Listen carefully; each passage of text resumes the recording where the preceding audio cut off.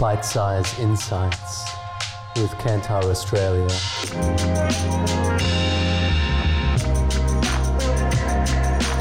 Hi listeners, this is Fritz for Kantar Australia Bite-sized Insights. Here with me today on the podcast is Sam Walters. And we're going to talk today about winning with women. Sam, what is winning with women? Hi Fritz.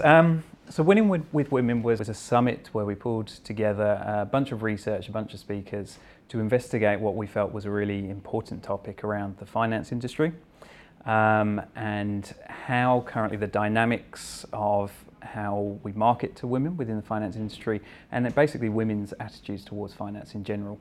It was a couple of presentations we did in Sydney and Melbourne where it was about 50 to 100 people in each event from the finance industry just talking through these findings that we had. Can you tell me a little bit about those findings, some top-level findings? So I guess just taking a step back, to some extent it was such an obvious topic for us as well, the finance industry. So obviously in Australia it's such a big industry anyway, it's the biggest that we have. And also the Royal Commission was happening at the same time. So there was a number of factors there that we really wanted to understand. And we had a lot of momentum behind gender equality in Australia anyway, so it made sense to look at everything in one go. The timing was really key. At the same time. So there was a huge amount of findings, and both from the research perspective and from the guest speakers that came in. But we saw, probably the biggest one that we saw was there was a significant difference between men and women in their attitudes towards finance and banking overall. Probably the starkest difference that we saw was when it came to the longer term side of finance. So very much women feel comfortable with everyday banking, some of the shorter term things such as savings, etc. But as you get further on, so superannuation, investments, life insurance, that kind of side of finance, increasingly women felt, on average, looking at our research, women were feeling a lot more uncomfortable about making those decisions. And they felt it was actually quite risky. There was more of a fear that they may make the wrong decision. It's interesting that, quite often I think in this space when we're talking about gender, it's hard to know what the differences are. Yeah. I think everybody sort of acknowledges that there are differences, but what are the differences specifically? And when pressed, to answer that, I think very few people are able to, address that in a very direct way. I think it's really amazing that we found some very specific numbers and differences between the genders when it comes to finance. Yeah, absolutely. You mentioned the figures. I'm not going to reel out a lot of figures here, but obviously there was some research behind this. And some of the most interesting figures were, for instance, half of men state that they had high or very high confidence when it comes to finance, compared to just a third of women. So a significant difference there. And a quarter of women actually said they felt they had low confidence in general about finance. When you consider the importance of money management, that is quite a worrying trend. And actually there's, just from the more emotional side as well, in terms of number of people saying that they felt scared, that finance was a scary subject, we actually found women saying they're more likely to feel it was scary.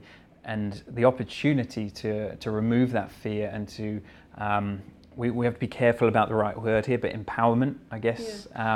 59% stated they wanted more confidence in financial matters. Yeah, and that was going to be my question to you next. So what does this mean that perhaps industry can be doing differently? What can brands do to maybe address some of these differences? Yeah, it's a challenge to some extent because you have there's a legacy of a certain way of speaking to gender, and the finance industry has been viewed as a male-skewed industry for such a long time that for those established brands and companies, it's going to take quite a lot of effort to shift from a more male skew. And doesn't Kantar have some evidence of that male skew from? So we looked at our Brandsy database to understand the differences between those brands that are more male skewed versus more female skewed, and actually the financial incentive to be more female skewed was clear. I don't have the figures on hand, but there's a huge benefit there to have a slight female skew, at the very least a neutral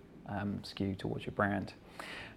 Obviously the biggest opportunity is there to start to shift and to make sure that everyone is feeling less kind of a fear factor towards finance starts with the advertising side of things. So we actually looked at quite a few finance ads here in Australia to understand the difference between men and women when they view these ads and whether there are any clear differences.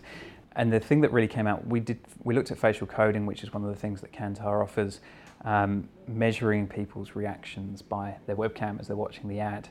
And probably the most impactful one we saw was actually from the UK, a Barclays ad, where, without going into the storyline too much, there's a moment where it feels like a really nice ad, and then suddenly you realise that fraud is happening, and somebody is going through a fraud scenario. And men actually they actually smiled a tiny bit more when that happened. There wasn't that fear moment, but for women, smiles disappeared and the concern kicked in. And obviously that's one example, but it does show a strong difference on average there between the genders about risk, which we found fascinating. And the other side of things is actually, if we as Kantar as a business, we kind of think around the four things that could really help with financial institutions and how they can make sure that this gender divide is diminished. So making sure that we're building on true insights and strategy, so understanding the customer right from the start, whether that is a man or a woman. So involving the brand and comms side of things, making sure we're doing those right insights, and really from there just carrying through to customer experience and making sure that everyone is following the same kind of customer-centric culture throughout the business. So it's not just about throwing a new brand idea out there, it has to really be embedded across the board. Yep, there has to be an awareness of perhaps these gender skews throughout every touch point that the consumer might interact with. 100%. A holistic, consumer-centric, I guess, point of view. 100%. Got it. And just another thing that we're increasingly adding as well into, when we're pre-testing advertising, we try and make sure that we understand whether the characters or the talent within the ad is being well represented. So 20, 30 years ago, we'd often see ads that to some extent were patronising towards women, playing a male role that was very kind of a stereotype as well. Things have obviously changed a huge amount, and the findings from this definitely showed huge progress has been made, but there is still an element of where occasionally are we falling into the trap of reinforcing potential harmful stereotypes. So we ask a few questions to understand whether the male or female character in the ad is portrayed as a role model, whether they're well represented, etc. And that gives us a huge amount more information about whether we're doing the right thing with those ads. That sounds like it's a simple, easy couple of measures that a client can put into any bit of advertising evaluation to understand if maybe there's just an initial skew coming from that. Yep, 100%. It's four measures that we know will be important for getting that fair representation. And there's been a lot of general research that's shown get that right, and it's going to be beneficial for both whoever you are watching that ad. It just feels a safer kind of message coming through. Yeah. What do you think is the future sort of this work? Well, it's an interesting question. I think there's a lot of momentum at the moment just around getting this right. I think we've talked in the past around our recent ad reaction around getting gender right, and there's almost a fear of doing too much and going too far one way, and potentially getting something politically incorrect. And that really emphasised the need to do research early on when the ideas are coming out to make sure that those representations are correct right from the start. Because the worst thing is you either overcompensate or don't do anything at all, and you end up with something that is, again, kind of reinforcing those stereotypes. And also, obviously, you want something that's reflective of the brand and the perceptions of the brand as well. Yeah, correct. So that brand positioning, if a brand has been male skewed for a long time, suddenly going very hard on we're for everyone message might not work, and it might take a while to transition to that new positioning. Yeah. Is Kantar going to be doing more work in this space, do you think?